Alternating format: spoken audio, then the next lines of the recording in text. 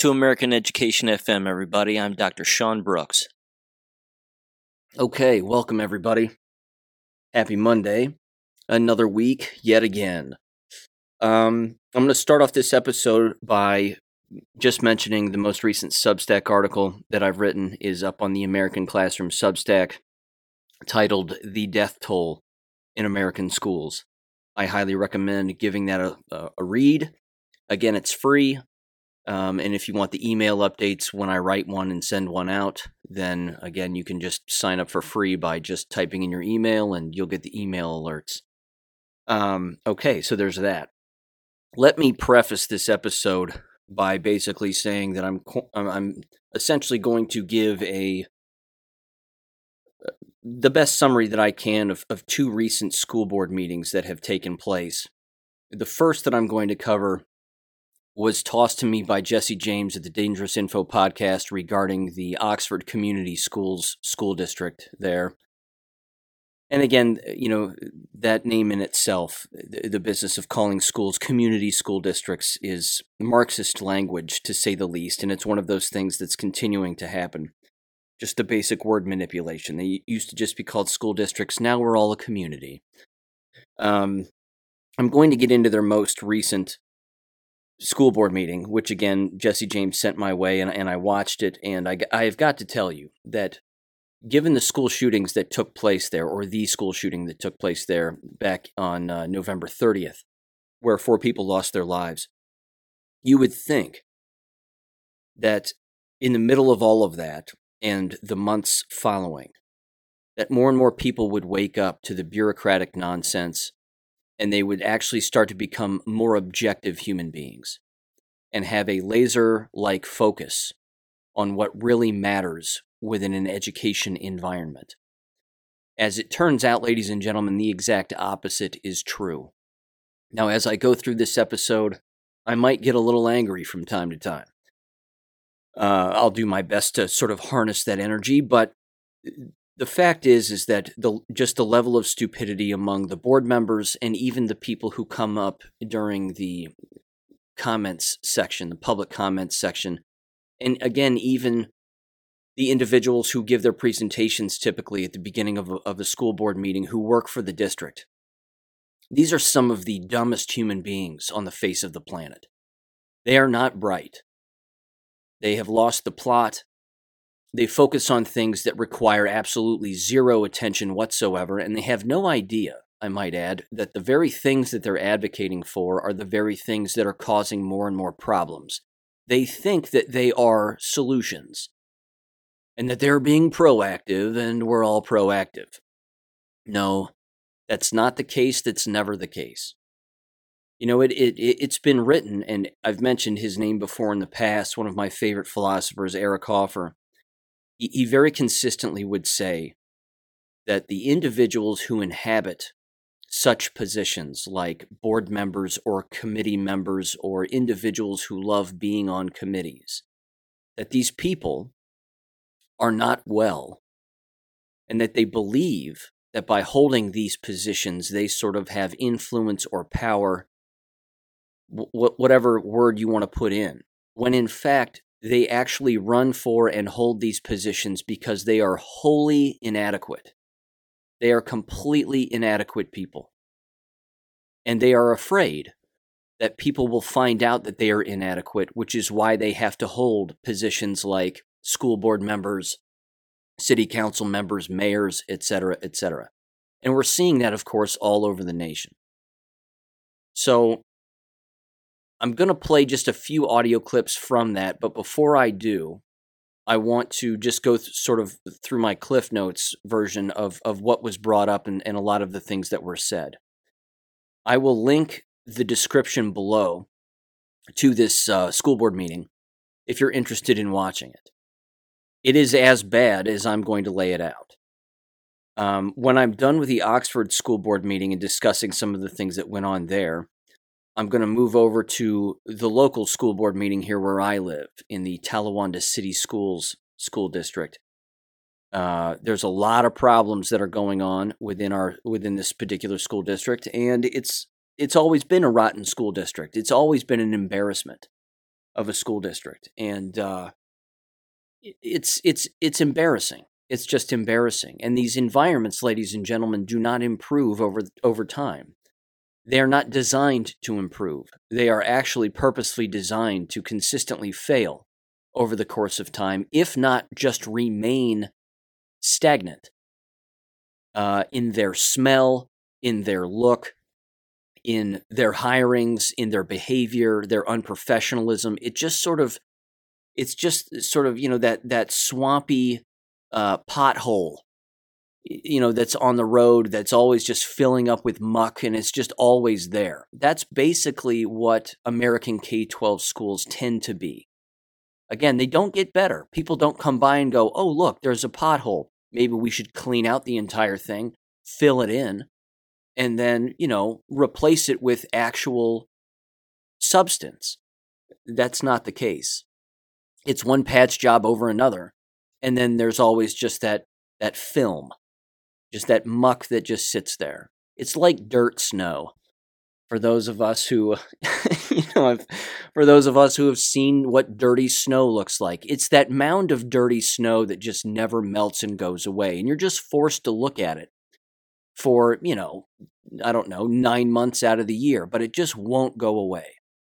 That's basically the Talawanda City Schools as far as I'm concerned. So, and you're going to hear from it, and you're going to hear again the sexual assault that has taken place within that school building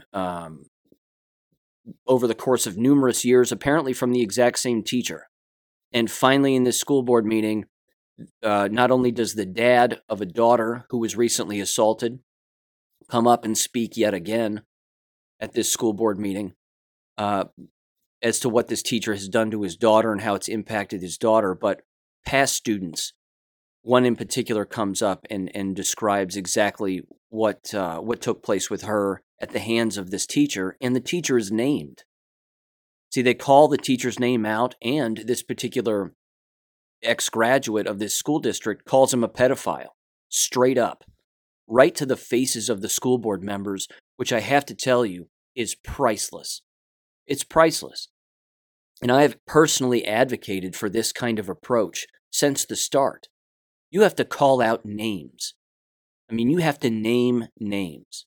None of this, well, I don't want to say their name because I don't want to whatever. No, call out their names. If teachers are doing wrong things or being abusive in the environment in which they are working or somewhere else, call them out. Always call them out. Because every single time that you hide the identity of an abuser, you're just fueling that abuser and the people who are enabling that abuser. So call them out. And again, thank God, but a student does. Now the parent doesn't. The parent doesn't say the guy's name, which is too bad because he should have, and he should be doing that on a consistent basis. But the ex-graduate before him walks up to the microphone, calls out his name, calls him a pedophile. It's beautiful. It's absolutely beautiful. I love it. That kind of courage is absolutely contagious, and that's exactly what has to happen going forward here. And as I say in the Substack article, again, just to sort of tie all this together before I jump into the Oxford thing, if you thought that parents showing up at school board meetings, and you've heard me say this on the podcast before, if you thought that them showing up at school board meetings and talking about mask wearing and CRT and the curriculum was bad enough, wait until the jab injured start showing up and telling the school board members what they've done with their words and their advocacy for these death shots and 1,000 other things. It's going to get real dirty in the future. And I write all about that in the Substack article, but you can check that out. Okay, here we go. The Oxford Community Schools meeting here. Very interesting to watch, to say the least. Again, you really want to get into the mind of human beings and school board members and the parents. And you can, again, really examine their knowledge, their lack of knowledge, and what their focus is and what they're actually thinking about. You've got to watch these school board meetings because they're incredible. First of all, the outgoing superintendent, Tim Thorne, of the Oxford, Michigan Community School District, is apparently, again, no, he's outgoing. He's no longer employed there. He has decided to retire conveniently after the school shooting where 4 people lost their lives. I don't know if it was the end of his contract or not. He was probably bought out of the end of his contract if he wasn't already at the end of his contract, is what I'm trying to say. And one of the larger themes that I want to mention, just sort of the larger point overall, is one of the things that I noticed was that it's beyond evident that the parents and perhaps even the school board members themselves or school employees are either in such denial over what took place during that day and the days leading up to that shooting. But it's evident that they didn't even watch the preliminary hearings of the parents. What the parents are basically being tried for, and the testimony that took place from, again, the school counselor. I mean, that right there, his testimony alone during the preliminary hearing was worth the price of admission. He openly admitted that he did not do his job. He openly admitted that the dean of students did not do his job. And it's evident, again, that these parents didn't watch it because they don't know what's going on. I mean, they are focusing on 1,000 other things, but it's not the facts. So that was sort of just one of the bigger themes that popped out to me, was that it's evident that a lot of the individuals speaking in these board meetings didn't watch the preliminary hearing. And again, the preliminary hearing was maybe 3 hours long, total, maybe a little bit longer than that. I watched the entire thing. Remarkably enlightening. If you want buckets of truth and you want to see school employees sitting on a stand under oath being questioned by both sides, that's how you get the best info. That's where all the juice is. So that's my take on that. Okay. The first thing that happened, I thought, which was remarkably awkward, and this too is a giant theme that is constant within all of these political settings, even all the way up to the United States Congress, where they will joke with one another, either before, during, or after they're in the middle of covering something that's remarkably serious. And me personally, I think it's tasteless. I think that the joking that goes on among these elected officials, where they're looking at each other and cracking jokes, as the public looks on to sort of humanize themselves with the public, is a poor attempt to, again, look like they're human beings. These are mindless, just soulless meat sacks of nobody. And one of the things that happened, which again is a bit odd, is that at the beginning of this meeting, they mention, of course, the outgoing superintendent who is sitting on the stage next to the board president, the current board president, but the incoming superintendent was apparently an assistant superintendent. So they just hired within, and they had the incoming superintendent give a rather lengthy presentation on the academic achievement or lack thereof that took place within the school district. And as you would expect in lockstep fashion, those individuals always cover their own asses as much as they can. They blame state departments of education for their own lack of success. They blame everybody else and everything else for their own lack of success instead of themselves. They never take responsibility for their lack of academic success. They just never do. They have no idea, again, that the CRT games and the rainbow stickers and children showing up dressing like cats and the crime and the drugs and all of the things that they promote and allow and don't squash immediately are all of the things that destroy academic success. Not to mention, of course, all of the lies that are taught, as I've been over a million times and will mention here toward the end of this episode potentially again, regarding the curriculum and the false teaching of history and science and XYZ. That's why students fail. but they just do not want to accept any responsibility for any of it ever. And he didn't either. And this is the incoming superintendent. So a quick message to the Oxford Community Schools. Your new superintendent is a piece of shit. And it's only going to get worse there. He's not going to somehow wave a magic wand and improve things. That's not going to happen. I hate to burst everybody's bubble on that, but that isn't going to happen.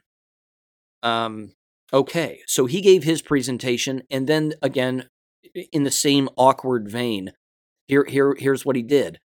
He signed his new contract, effective immediately that night, right then and there, on camera, and people applauded, and they were like, yay, he's the new superintendent. Normally you do that behind closed doors. You don't publicize it quite like that. It was just odd. It was just weird. Because again, the elephant in the room is what took place during the public comments, where, again, I believe, if I'm not mistaken, the first parent who showed up, a dad, was a parent who lost a child during that shooting. And he brings up a variety of issues. And again, the time limit is also 5 minutes, which is extraordinarily long for school board meetings, for public comments. But he took all of 5 plus. And I mean, they probably gave him 10 minutes solid at least. And he deserves it, but he too was a bit confused and sort of all over the board with a lot of different topics. And it was, I feel bad for him, of course, because he lost his child. But his comments were a bit confusing. Either way, but before I get to him in the public comments, this was the most, this was the part where I was yelling at my cell phone when I was watching this board meeting. And it had to do with the presentation after the superintendent, which involved their school safety coordinator or something along those lines. And it's a female, and she shows up, and she apparently was having meetings behind closed doors with students and parents and other people, stakeholders, sometimes as they call them, which of course is remarkably nefarious. I've never liked that name, stakeholders. It's gross hands in the cookie jar as far as I'm concerned. Because it's not really the people who have logical input that are showing up to these meetings. It's a lot of feelings and, well, I feel like we need to do this and I feel like we need to do that. So here's what they suggested. And here's what, again, is apparently taking place within that school district. I kid you not, ladies and gentlemen, I am not making this up when I say this, because this is where I started to really take some hard notes. First of all, apparently in that high school, at least within the Oxford High School there, they now have clear backpacks because they think that it is safer for students to have clear backpacks so that their peers can see what is in their backpacks as they're walking around the school, as opposed to having a regular backpack like a regular human being, because that might trigger students into becoming scared as to what is in said backpack. Now, I've drawn for lots of people here the parallels between American schools and prisons.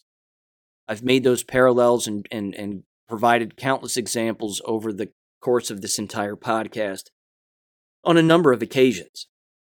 Clear backpacks, ladies and gentlemen, is what you give inmates upon showing up to prison and leaving prison. It's where they put their property. They come in with a wallet, a watch, their own clothes, whatever. They're thrown into a clear bag, just like prison. So now you have students eating slop in a cafeteria, walking around the halls of where a shooting took place, murders, 4 of them, and now they're walking around with clear backpacks on. Do you see the parallels here between school and prison? I mean, they aren't thinking at all about what they're doing. Again, They're so brainwashed and so self-absorbed that they actually think that they're helping. Well, clear backpacks help people, and they can see what's in them, and it doesn't trigger students. It's next level stupidity. It's next level stupidity. They know nothing about situations like this and what you're really supposed to do. And the facts are clear, which, again, I'm going to continue to go through the examples here that they laid out, because it gets worse than clear backpacks. But what you're supposed to do after a situation like that, if you're actually still going to attend a school like this, which I'm shocked that people are still going, is you're just supposed to go back to the way that things were. And what's really supposed to happen is the staff members who are responsible should be fired for not doing their job. And then what you do is you shore up that slack in the rope of communication, basically. Clearly, there were communication breakdowns that occurred as a result of, that led to the shooting, people not doing what they were contractually obligated to do, et cetera, et cetera. You meet with everyone and you say, somebody fucked up here big time, and it cost people their lives. So don't do that anymore. Do the opposite of what these people did. Now, go away. And that's what you say to your staff members. You have to be blunt with them, and that's what needs to happen. That's not what's happening, ladies and gentlemen. This is what happens when leftists and beta males get in charge of such things like this. And I know that sounds harsh, but it's factual, because, again, when these individuals are in positions where they have to make decisions, allegedly, about the well-being of students, this is where, again, government becomes the most neglectful parent. So there was the clear backpacks thing. There was that. It gets worse. There's security. They are looking to increase the number of resource officers. Now, if you recall, I covered it here on this podcast, and Sandy and Jesse James mentioned it, I believe, as well when they were on, that the resource officer during the shooting had been called away to another school in the district because of a suspicious automobile or something like that in the parking lot. So there were no resource officers on campus during the shooting. But now they want more. Just patrolling the hallways and doing whatever. Fine, I guess. But isn't it interesting that they think that clear backpacks are not going to trigger people, but more police officers won't trigger more people? Again, their solutions are not solutions. Here was the one where I again yelled at the cell phone and started laughing out loud. They now have a policy in their school where you're not allowed to use the lockers anymore because they don't want the locker doors to slam shut, because it will sound like a gunshot and potentially trigger students into believing, again, that someone is being shot, or it will take them back to that time when they heard gunshots for real or whatever. So you're not allowed to use lockers anymore in that school building. Again, the sheer stupidity of these people is astounding. This, too, again, is what happens when you have individuals operating on feelings instead of facts. You just end up having to cater to a mound of, just a trash heap of feelings, as opposed to getting down to brass tacks.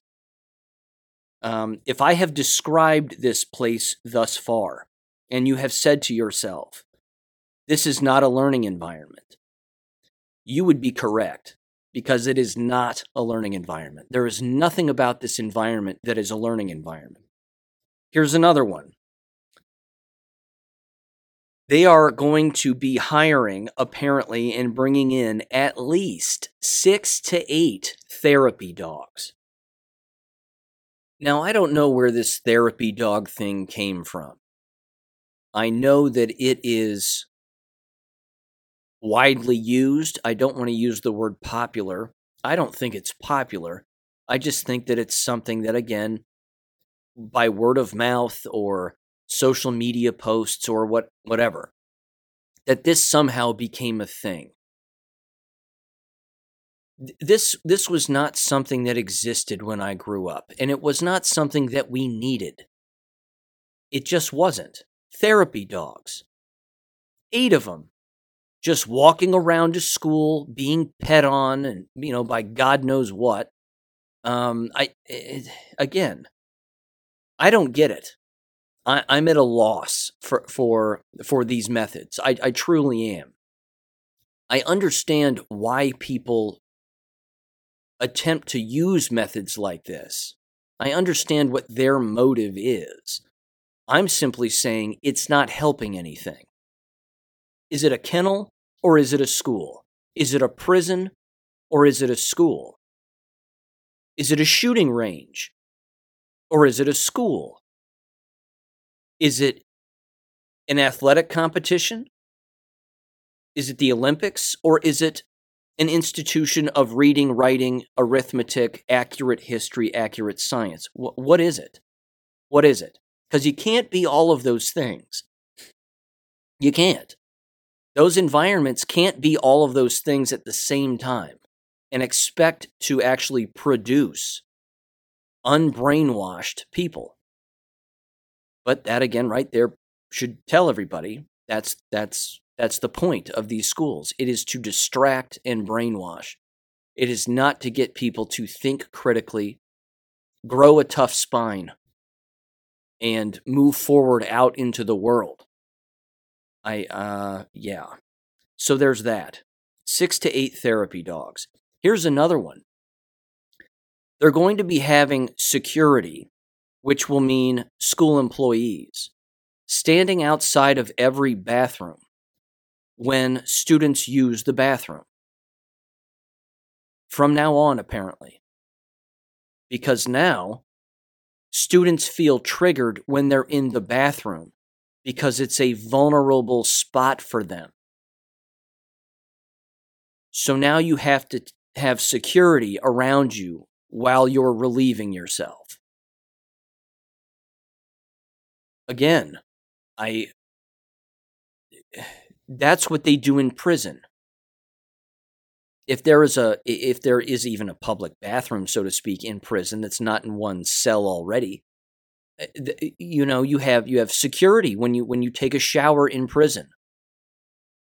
Does this sound like a school to anybody? It shouldn't. It's a prison. They're making it more a prison. But don't worry, everybody. This is their therapeutic way of getting everyone back to a state of normalcy after a horrific accident that took the lives of people and we had nothing to do with it. I got nothing on that. They discussed apparently during their behind closed door meetings with stakeholders, parents, and students, the potential implementation of metal detectors. So here's where the hypocrisy shows itself again. They have decided that they probably won't do metal detectors because they think that will trigger students also. So what is typically referred to as a safety measure, they don't want to implement that because visually it will trigger people and it will look almost as if the place is more of a compound or a prison than it needs to be. That was their explanation. They actually said those things. So again, I can't. They just aren't hearing themselves talk.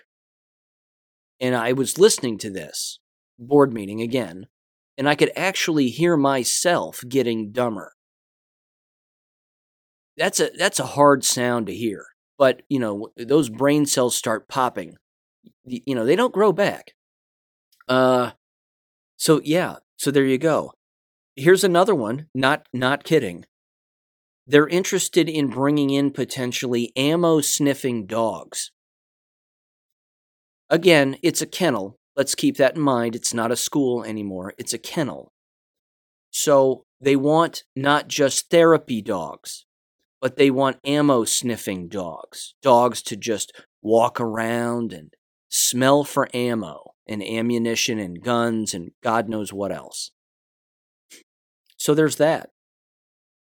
This one was also suggested within their behind closed door meetings and was, no pun intended, immediately shot down because they also apparently said that this would be a measure that would be more reactive and not proactive, because it would, and it is stupid, thank God, but why would they even mention it? The fact that they were even considering this, or that a parent suggested this, which a parent did suggest this, so saith the school safety coordinator, that gunshot detectors should be placed throughout the school so that if a gunshot goes off, the alarm system will kick in and alert everybody that a gunshot has gone off. Now, if you want to watch a bunch of people go absolutely insane in a school environment, wait for one of those gunshot detectors to go off accidentally when someone drops a book on the floor or slams a door closed or whatever. Or just, your basic short-circuiting or false alarm, so to speak. That gunshot detector goes off because of a fake sound, or, you get what I'm saying. Everybody's going to be running around that school like a crazy person. And then somebody's going to have to come on the PA system and start yelling that it's not a real gunshot, it's just a false alarm, settle down. It's not going to matter. You're going to have people jumping on desks, swinging from the rafters, ripping their clothes off, running around, setting things on fire. I mean, it will be an absolute crazy town. It'll look like Gen Pop in a prison when there's a riot going on. Because again, this isn't a learning environment. This is not a school. This is now a kennel that's subbing as a prison. So it's sad. It's sad. It makes me. It's the range of emotions that are just flowing through my veins right now. It's embarrassing. It's embarrassing. I've said this on Gab a million times. K-12 schools are the laughingstock of society. They're the laughingstock. They are the butt of every joke. Every single one of them.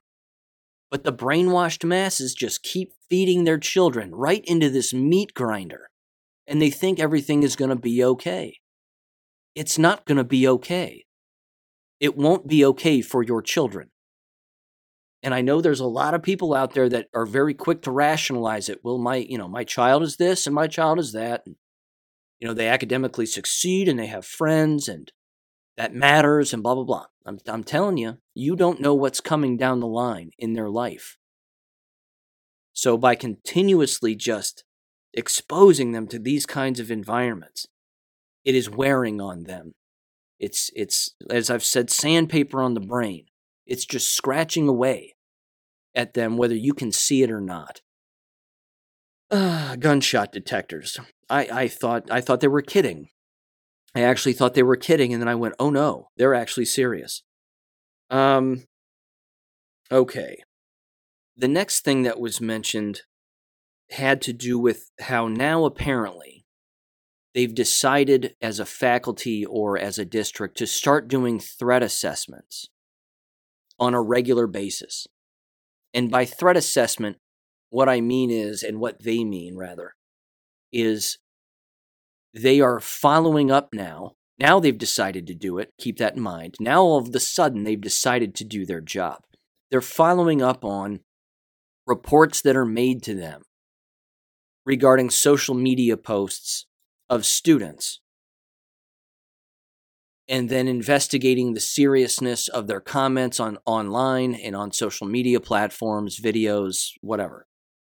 And then basically they're doing that on a constant basis. And they said that they're doing at least 8 of those per day.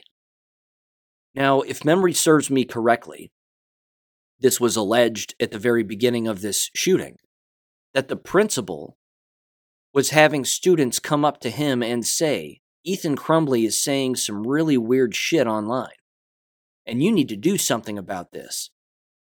And he didn't do anything. I'm saying this allegedly because I don't know this to be 100% factual, but I believe that that was the case. It was certainly a rumor. And then, of course, nothing was done. And then it was even said that the principal got on the PA system and said, stop coming to me about social media posts, handle it yourself and whatever else. So we see where that level of thinking gets people. It gets them killed. That's where it gets them. On top of that, I know I say a lot, by the way. I'm sorry that I do that. It's a bad habit, but it's a space filler, so my apologies.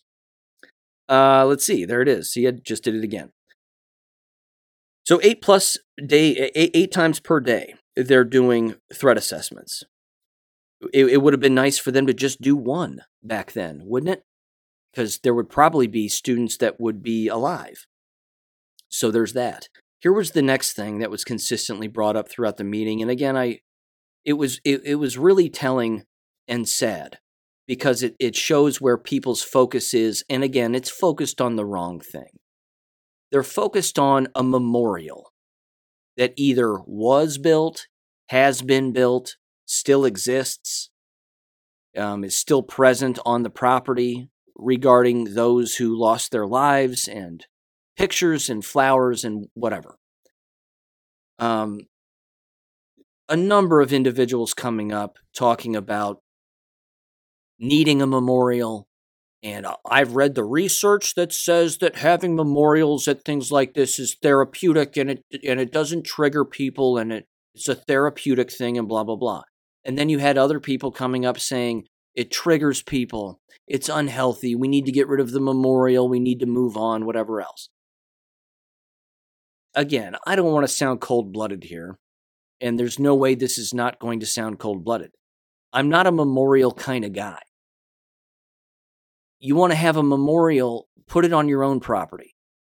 If you're going to have one on the school property because of an event like this, a tragic event, make it temporary. If there's still a memorial up, it's March. It's the end of March here. This happened at the end of November. I think it's time for the memorial to go. But the simple fact, again, that they're arguing about it, and that these parents are showing up to the microphone saying, well, we need to keep it. Well, we need to get rid of it. What a waste of time. What a waste of mental effort. It's useless. It's just useless at this point. So, honest to God, if it's not an obvious distractor, I don't know what else is. Here was another heartbreaking thing that was actually brought up, and again, really telling. A parent walked up to the microphone, and I probably won't play audio from this particular board meeting, so my apologies. But a parent, because it was a long board meeting, a parent walked up to the microphone and she said that her daughter's school teacher, during the actual shooting when they were locked down, that it was the classroom rule on a day in, day out basis for all of the students.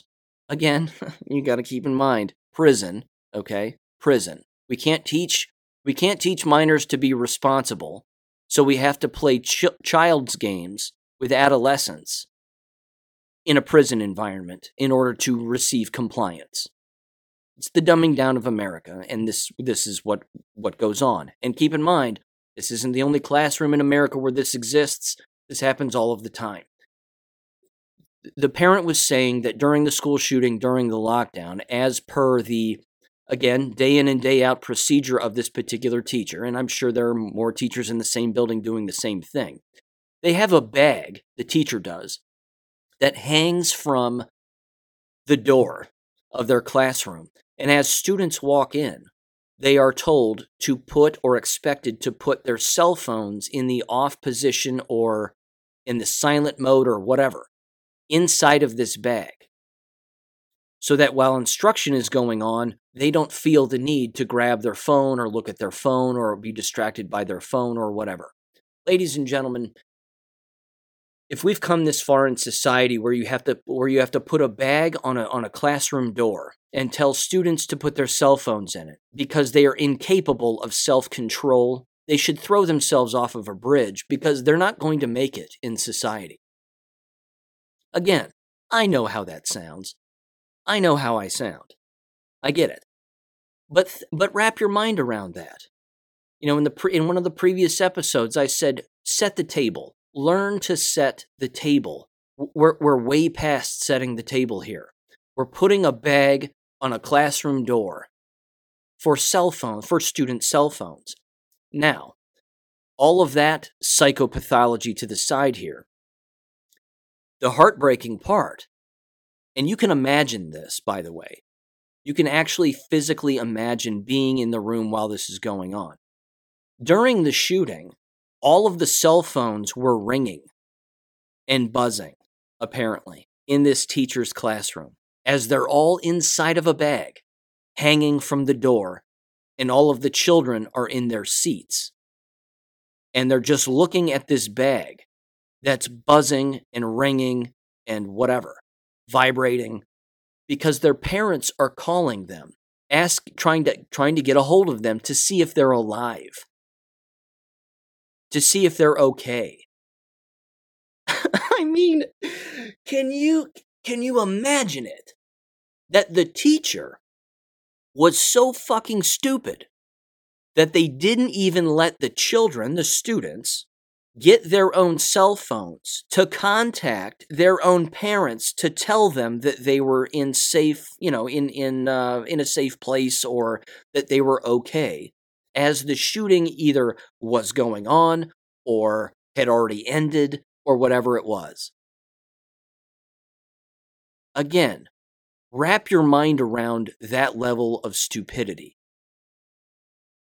This is what teachers think of you as parents. This is what teachers think. I know I'm painting with a wide brush here, but this is what they think about students. See, they are government, and they think that they are the parent. They think that they know what's best. And in the last 2 years, that's what you've seen on a grand scale.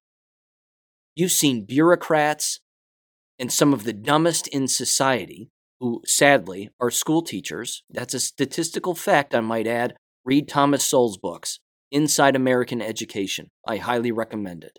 It's scientifically proven that school teachers are not the brightest of the lot. Again, it's not all of them, but it is the vast majority. And then, of course, the ones that leave and stop being school teachers, yours truly, tend to be far brighter. Again, not tooting my own horn, it just happens to be a statistical fact. So, it's been researched at length, decades and decades and decades ago. That action alone should be abolished inside of the entire school environment. It should be completely abolished. Why it even exists is beyond me. But a bag of ringing phones hanging from a door. Honest to shit. I mean, sorry for cursing. It's just going to be that kind of episode. Get the kids out of the room if you haven't already. Okay, the next one. A parent mentioned, and I'm glad they brought this up too. Again, you talk about a yin and a yang, an ebb and flow, a back and forth on the spectrum of intelligence. You had individuals showing up saying some of the most bright things I've ever heard, and then some of the people showing up saying some of the dumbest things I've ever heard. And that's in every school board meeting, regardless of the district in America. Another parent showed up and said, look, you're going to have a mass exodus of teachers in this school district. You already have one. And that's true. And I'm glad that they said it, and I'm glad that they said it to their faces, because the board members had to hear it. They had to hear that because they're in deep shit. Who in their right mind would want to walk into that school district now and go, you know what I want to do? I want to be a school teacher where people got killed because this sounds like a place where everybody's got their shit together. I mean, who really would do that? What student teacher at the undergraduate level is chomping at the bit to student teach in that building, let alone work in it? So yes, they will have a mass exodus of teachers. You can expect that. And then you need to question the sanity of the people who want to actually work there, because they won't be well. And keep in mind now, these school districts, as I brought up in the past on this podcast, they are scraping now from the bottom of the proverbial barrel when it comes to who they want to actually work within these environments now. You're not exactly getting the cream of the crop. That's not happening. They're using backdoor methods to certify people just so that they can get someone who has a pulse to work inside of these buildings. So that too is a constant theme that runs in and out all the way through all of these districts across the United States. It blows me away. Here's the last point. The second to last point that I'm going to mention regarding the Oxford School Community Board meeting. The second to last point is this. It was evident to me that there were a great deal of parents, and there are a great deal of parents, showing up to solely say that they are still being impacted by the negative effects of that day, and they are not over it yet, and neither is their child. They are getting themselves on the record so that they can receive these donation funds from that funding organization that Jesse James, Sandy, and myself brought up in a previous podcast. That has received all of the money from these GoFundMes and now is distributing it evenly, among the individuals who apparently were the most impacted, including, of course, the families who lost a child. But these parents, these bloodsuckers, are showing up to try to get, their pieces of silver here. It's disgusting. It is disgusting. You talk about, again, a level of just brainwashing and I don't even know what to say. I don't know what to say. It's just bad. It's just bad. And I'm not saying that is their motive. And I'm not saying that they might not actually be, mentally hurting in some way. But for the love of God, get over it. Because if all of the sudden the money shows up in your bank account and now you don't need therapy anymore, were you ever really hurt in the first place? Or are you just running after cash? Which is it? I think the whole thing is dirty. We discussed it again in that episode previously. It's just dirty. The whole thing is dirty. Here's the last point I'm going to make. Like I mentioned at the top of the episode, there is a habit, I would call it, and it's a bad habit. It's a habit that you will watch politicians engage in, again, all the way up to Washington, D.C., and right down to the local level. They will do this thing where before, during, and typically after, they'll typically do it at the end of a meeting, of a public meeting, where they will joke with one another on the record with microphones in front of their faces, and they think that they're being funny. And they think that they are, humanizing themselves to some extent. And that the public's going to get a load of this because we're going to humanize ourselves now and tell a quick little personal anecdote, and everybody's just going to applaud and laugh, and everybody's going to like it. The board president of this Oxford Community School in Michigan says a few nice words about the outgoing superintendent. Not sure why. I would have just let the guy go. Either way, he extends his hand. He shakes his hand. He goes, "It's been an honor. You know, you've done an excellent job." And then he says this. He says, "I wish you and your family the best." I'm paraphrasing, by the way, but he says, "I wish you and your family the best, and I hope to get your new phone number because I know you're going to have to change it." And then they kind of laughed, and they all sort of laughed, like, "Ha ha ha! He's gotten a lot of phone calls. Ha ha ha! He's going to have to change his phone number now." And then he says, the board president, he goes, "And then I'm going to have to give you a call so we can go golfing."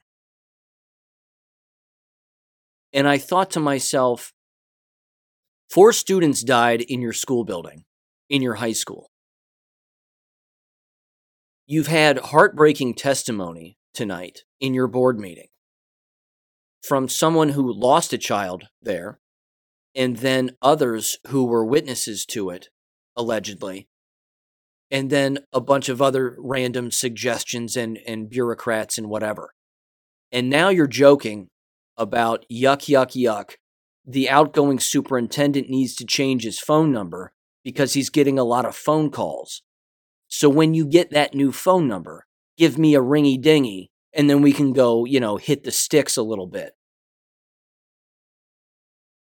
It should show everybody how out of touch these assholes are. It's that simple. They are out of touch. Again, they think that yucking it up and joking at the end of a very serious meeting is a way to sort of bring everybody back to earth, and we're going to solve this, and we're going to fix it, and we're going to do what we need to do, and blah, blah, blah, blah, blah. Again, ladies and gentlemen, these are the dumbest humans that exist. They are the ones who inhabit these positions. They are not bright. They have no filter, apparently. They're just tasteless. And it was tasteless. I'll put it that way. It was a tasteless move. It's a tasteless move that happens on a constant basis. It's bloviating. It's being a blowhard. It's all of that stuff. I don't like it. I've never liked it. I think it's gross. If I was there and I was sitting on the board, I would say, hey, I would start banging on the table with my fist, and I'd say, hey, can we adjourn this now? Can we all go home now? Because now you're all joking. And we've heard heartbreaking testimony here tonight, and now you all want to joke about trading phone numbers like a couple of high school girls so that you can go out and golf with one another. I mean, that right there again is what I would say. And then I would say, I'll show myself out. And, and then that would be it. But that would be my short and quick tenure on the school board. But that right there again should show just how disconnected these people are from reality. And it's disgusting. So that was the Oxford School community meeting. And I want to thank again Jesse James for sending that my way. It was enlightening, to say the least. And people should watch these board meetings in their entirety because they are laughable, they are sad, and it is Exhibit A as to why you should take your child out of schools now and permanently. Permanently. And for the love of God, if you're going to send them to college or a university, please pick an online school. Pick an online school.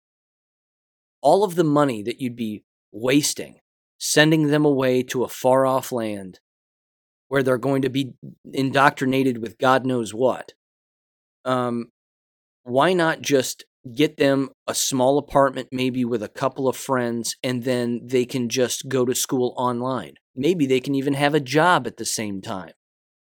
And trust me, they'll have time to have a job if they're in an online environment. Same degree, it'll count the exact same. But people need to take this into consideration, and time is of the essence. So do not let this spring and summer go by without completely restoring and renovating your educational mind on what you need to be doing with your children during this time. Again, I'm not telling you what to do. Well, I kind of am, but they're your children. They're not mine. I know what I would do. And you've heard me say it a million times here. I know what I would do. And I would never send them into these meat grinder factory prison cells. I wouldn't do it. Not with a gun to my head even. No chance. Not a chance in hell. Speaking of prisons and horrific environments, let me jump into it here. Here's the last board meeting where I live locally. Talawanda City Schools, it's a cesspool. Always has been, always will be. And the board president, his name is Pat Mead. He is the epitome of stupidity. He is a borderline pedophile as far as I'm concerned, allegedly. And he's been around since the crust of the earth cooled. He was a special education teacher in the district here when I used to attend. He wasn't a good teacher then. He's a even shittier board president now. The first person who speaks is a lady who lives in town I'm not going to play her audio. I'm just going to mention it real quick because it's hilarious. And then I'm going to play the two sexual assault audios from the two individuals here because it's heartbreaking. She comes up to the microphone. She's the first person to speak, and she says, "So this just happened in your district." She said, "My daughter still goes here, by the way, to the high school." She says, "Your mock trial team won the Ohio State Championship." And there's a long pause, and the looks on all of the board members' faces is telling because it's evident that they didn't even know that had happened, or they weren't told that it had happened, either by the superintendent or someone else.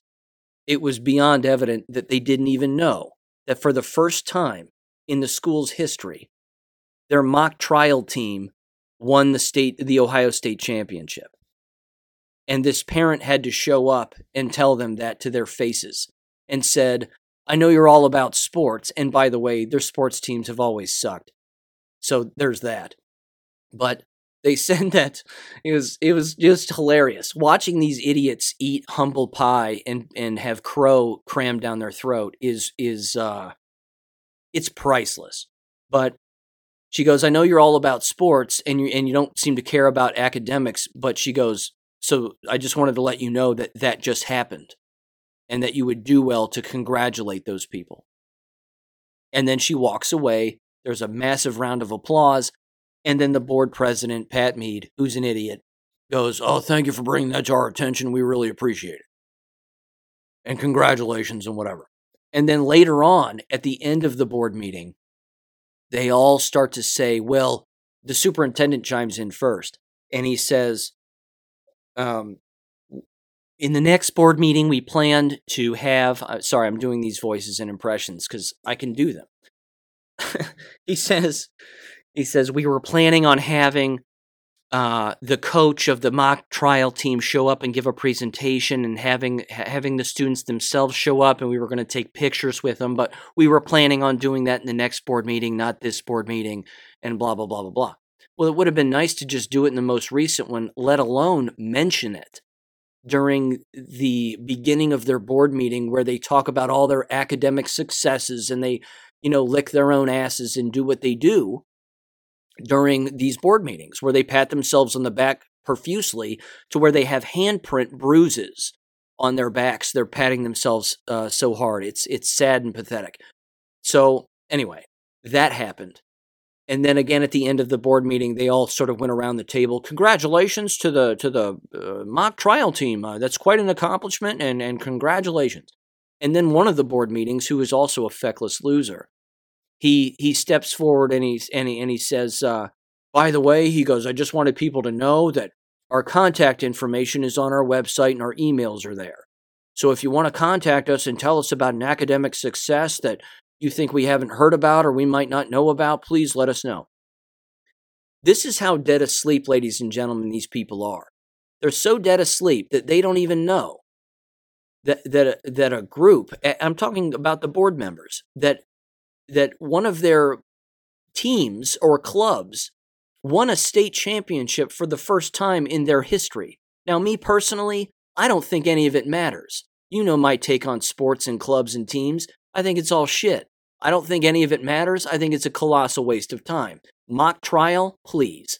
Give me a break. It's as important as winning the state championship in thumb wrestling. I mean, I could care less. But I understand that there are people who care. And I just thought it was hilarious that a mom showed up, bitch slapped all of them across the face on them not knowing what was going on in their own district, and just made them all look like complete fools. It was classic. It was absolutely classic. Okay. Now, here's the first piece of audio. This is a former student of the district who is now 20 years old. She shows up. She names the name of this sexual predator who I've brought up previously in past episodes. And just to give everybody sort of a quick summary of him. Middle school business teacher, apparently, and has been swiping girls' chests for at least 10 years, allegedly. And multiple reports have been made on this individual, and he has never been fired. Now he is on administrative leave and has been on administrative leave for over 100 days. He's basically being paid his sick days. And unfortunately, one of the things that's happened, and this was probably the fault of the parent, and again, a lot of this is one of those mistakes that gets made because they don't know all of the moves they can make. Instead of the parent potentially going to the sheriff's department, which is the first place that a parent should go when a child is assaulted. Yes, they should tell the district so that the teacher is removed and that no one is ever assaulted ever again. That should happen first. You should blow the whistle on that instantly. Your very next move the very same day should be to drive straight to the sheriff's department, or at the very least, call the sheriff's department and have a deputy come out to your house so that you can file a report immediately. Because this is a person who needs to be arrested. And again, was this person ever arrested? I don't know. Probably not. They were probably just invited in and maybe questioned, and they probably lawyered up and whatever else. But the district lawyers up too. And this is what's happened. The district is paying a quote-unquote Title IX lawyer to investigate and make decisions, and they're called the decision maker and whatever else. Bullshit. This is a person who belongs in jail. It's very basic, ladies and gentlemen. It's not complicated. You fill out a police report for the immediate arrest of a person who has been assaulting children. And then that person should be in an orange jumpsuit and in shackles as they walk in front of a judge to be arraigned. That's what should happen. But as you'll hear the parents say here shortly, it's all about image protection. And that's what's been going on here. So, this happened, by the way, months ago, over 100 days ago. So, that's going on. Thank God for this former student for actually calling the guy's name out and calling him a pedophile. Because again, as I said at the top of this episode, this is what needs to happen. People need to start doing this more often. Call them out by name. Allege that they're a pedophile. Call them a pedophile. Shit, I don't care. Call them whatever you want. But scream it from the mountaintops, and when a microphone is in front of your face, do not miss that opportunity to do so. Always do it. So here's the audio of the former student right now. Gracie Melders, I'm 20 years old. I spoke at the board meeting in January as a 2020 graduate. I was in Paul Stiver's class in 7th grade. I've been in therapy off and on since middle school.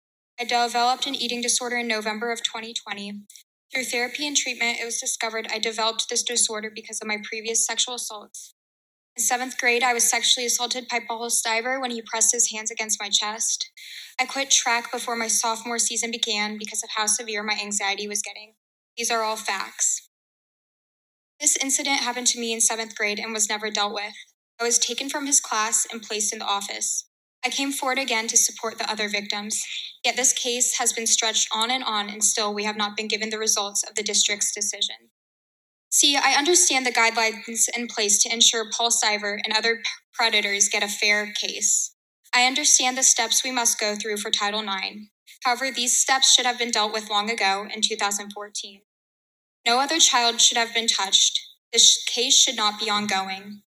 Taking a child out of his class or out of school does not solve the problem. The problem is a middle-aged man touching children. Revoking our education does not solve that issue. School is supposed to be a safe place to provide learning to the very people who will be in charge of our future, but Talawanda's negligence is compromising that. This case is not about me. I did not get the closure in 2014. Instead, I was made to feel responsible. The past 7 years, I've dealt with the consequences of the district's mistakes. Therapy, treatment, time, and tears will not make the trauma any less painful. I know that with certainty. However, if we can give the most recent victims the justice they deserve, their lives can be different than mine. Quieting the children in the halls of the middle school won't erase a pedophile's hands on their chest. Denying the truth and promoting lies will not be the norm anymore here. The administrators of our schools have become reckless with their power, protecting a pedophile with their authority to protect their own paycheck and pension. It needs to end. An assault that happened 7 years ago still affects who I am today, still makes me stop and question the life I'm living. I was forced to grow up too fast, and am told I am wise beyond my years, when in reality, it is me being too cautious for a future of the unknown I fear. The few minutes I'm allotted to speak now is not enough to say everything needed, but I'll say this. Students deserve to feel safe. The survivors deserve to find happiness, to not question their being, to not question their life. I'm still trying to find out who I'm supposed to be, how to move forward from the hurt in my life, to find new meaning in what I do, to find the worth in surviving. But I assure you I will not allow the school to get away with sweeping children's lives under the rug any longer. For the others, this is not too far gone. I feel pity for Stivers and the administrators of this district. How are you allowing the principal who hid Mr. Stivers' actions for nearly a decade to become the director of human resources? How do you sleep at night after leaving a path of destruction where you once stood? How can you deny so many children an education when that's what you claim to provide? Because no matter how badly his hands will make me feel for the rest of my life, I will survive knowing that at least I've been brave enough to tell the truth. Thank you, Rosie.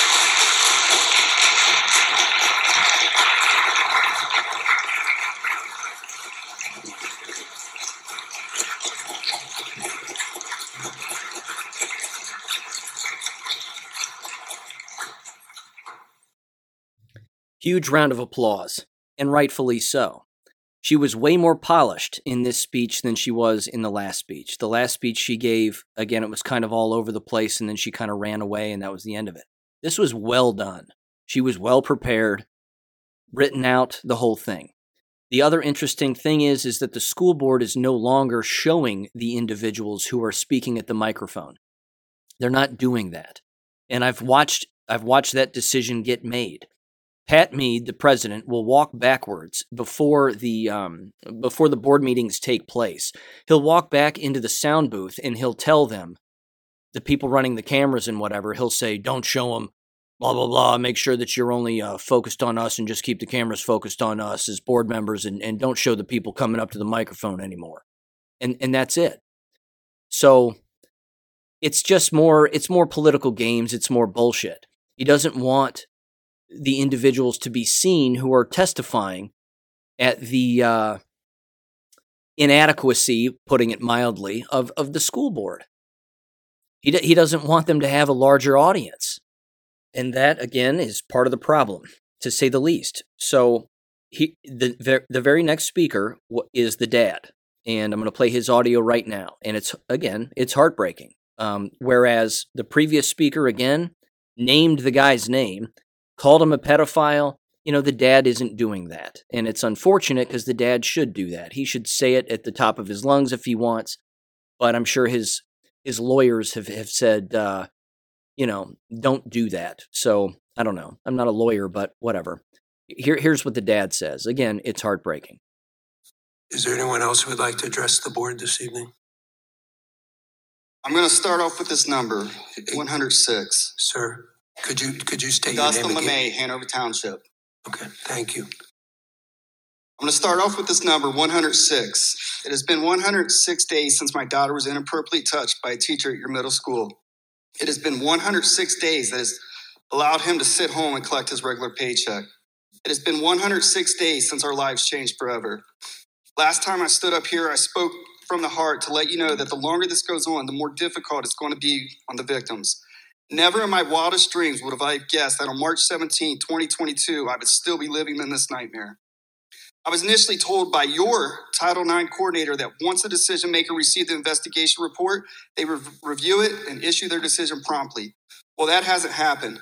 Your attorney communicated with the decision maker, who is also your attorney, since you kind of hired them, and decided that they don't care what is best for Michaela or the other victims. They wanted to do what they felt is best for the district, and the disgusting teacher has caused all this. Instead of issuing a decision on each complaint individually as it happens, they decided to hold all complaints and wait to release the decisions at the same time. Tell me again how you have the best interest of the students in mind, and save us our hands are tied because of Title IX. If this were 2 years ago, we could have taken care of it a lot more quickly. Excuse. Because 2 years ago and beyond, there were complaints from other victims that you made the decision not to handle it all. The weight of the stress and lack of answers and communication has beaten Michaela down. There's not much lower she can go. She has hit rock bottom. My once outgoing, carefree little girl isn't herself anymore. There were a couple days last week that were the most difficult of my life. My little girl looked me directly in the eye with no emotion and let me know she was done. Because of what she went through and a few kids at school teasing her, she expressed the desire to kill herself.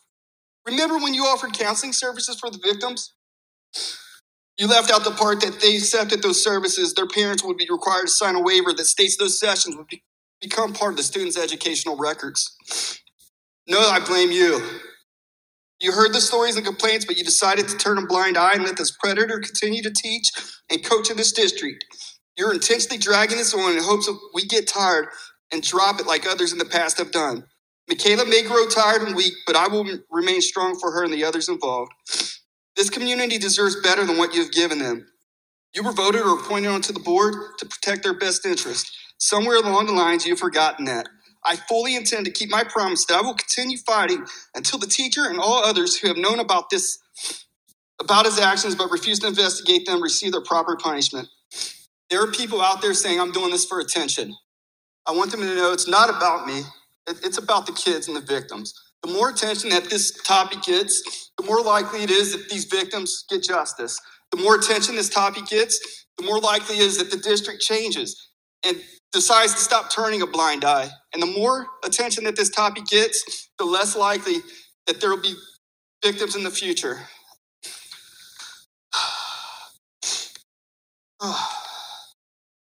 So it may have been 106 days, but I still believe them.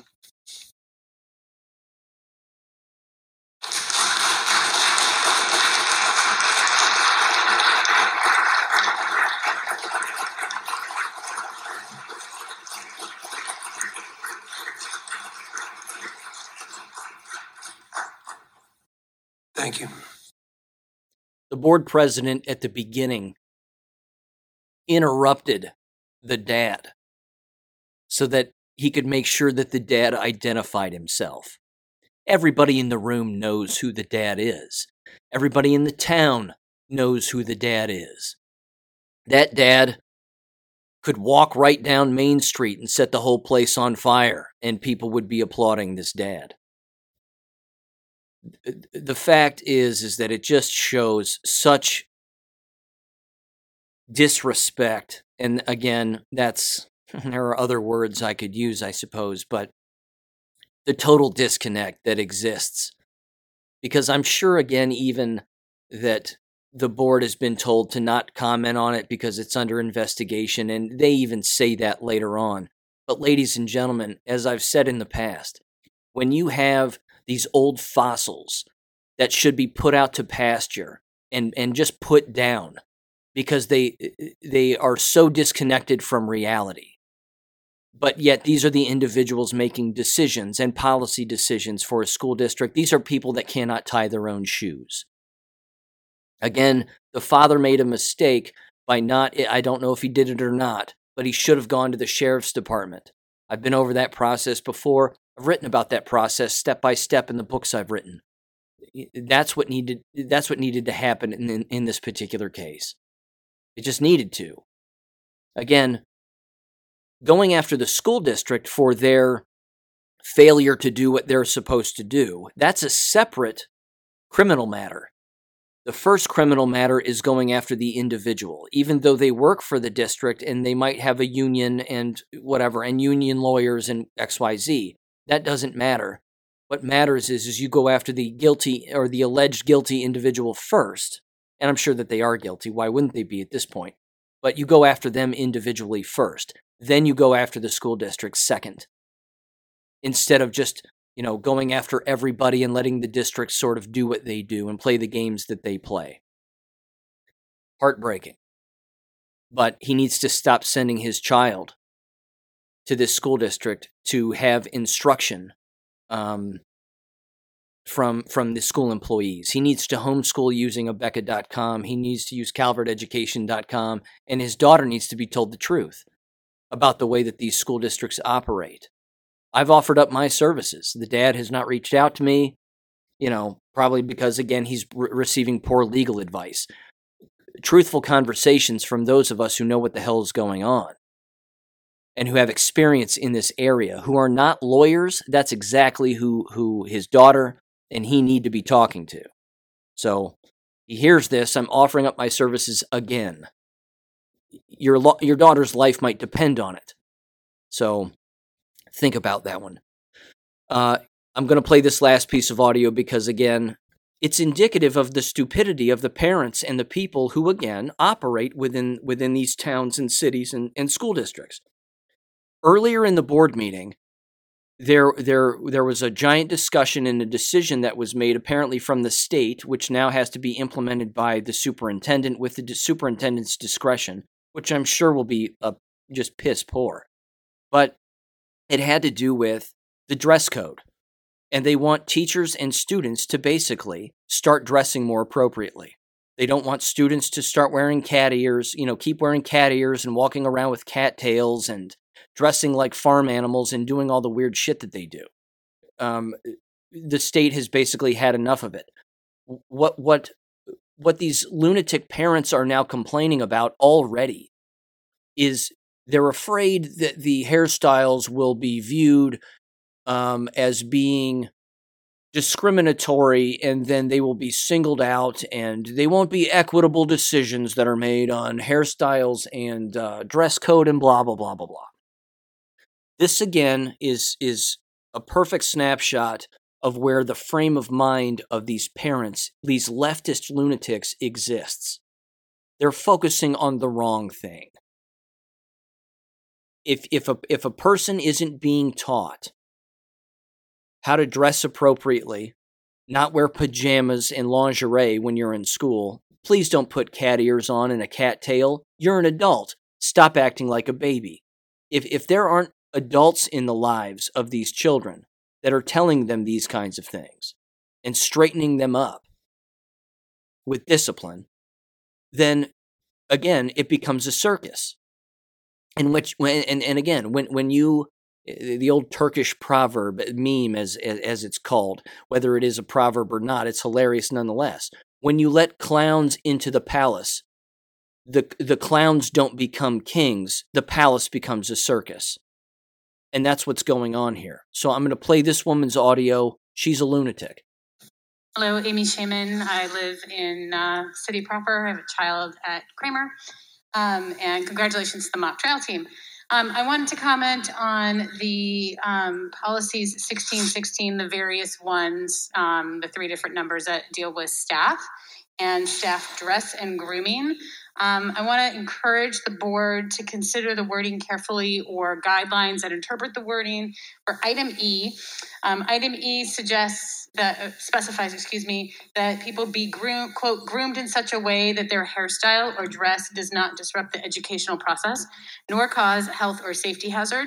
I just want to encourage the actual interpretation of that rule to always be conscious of having the broadest cultural understanding of what acceptable hairstyles are.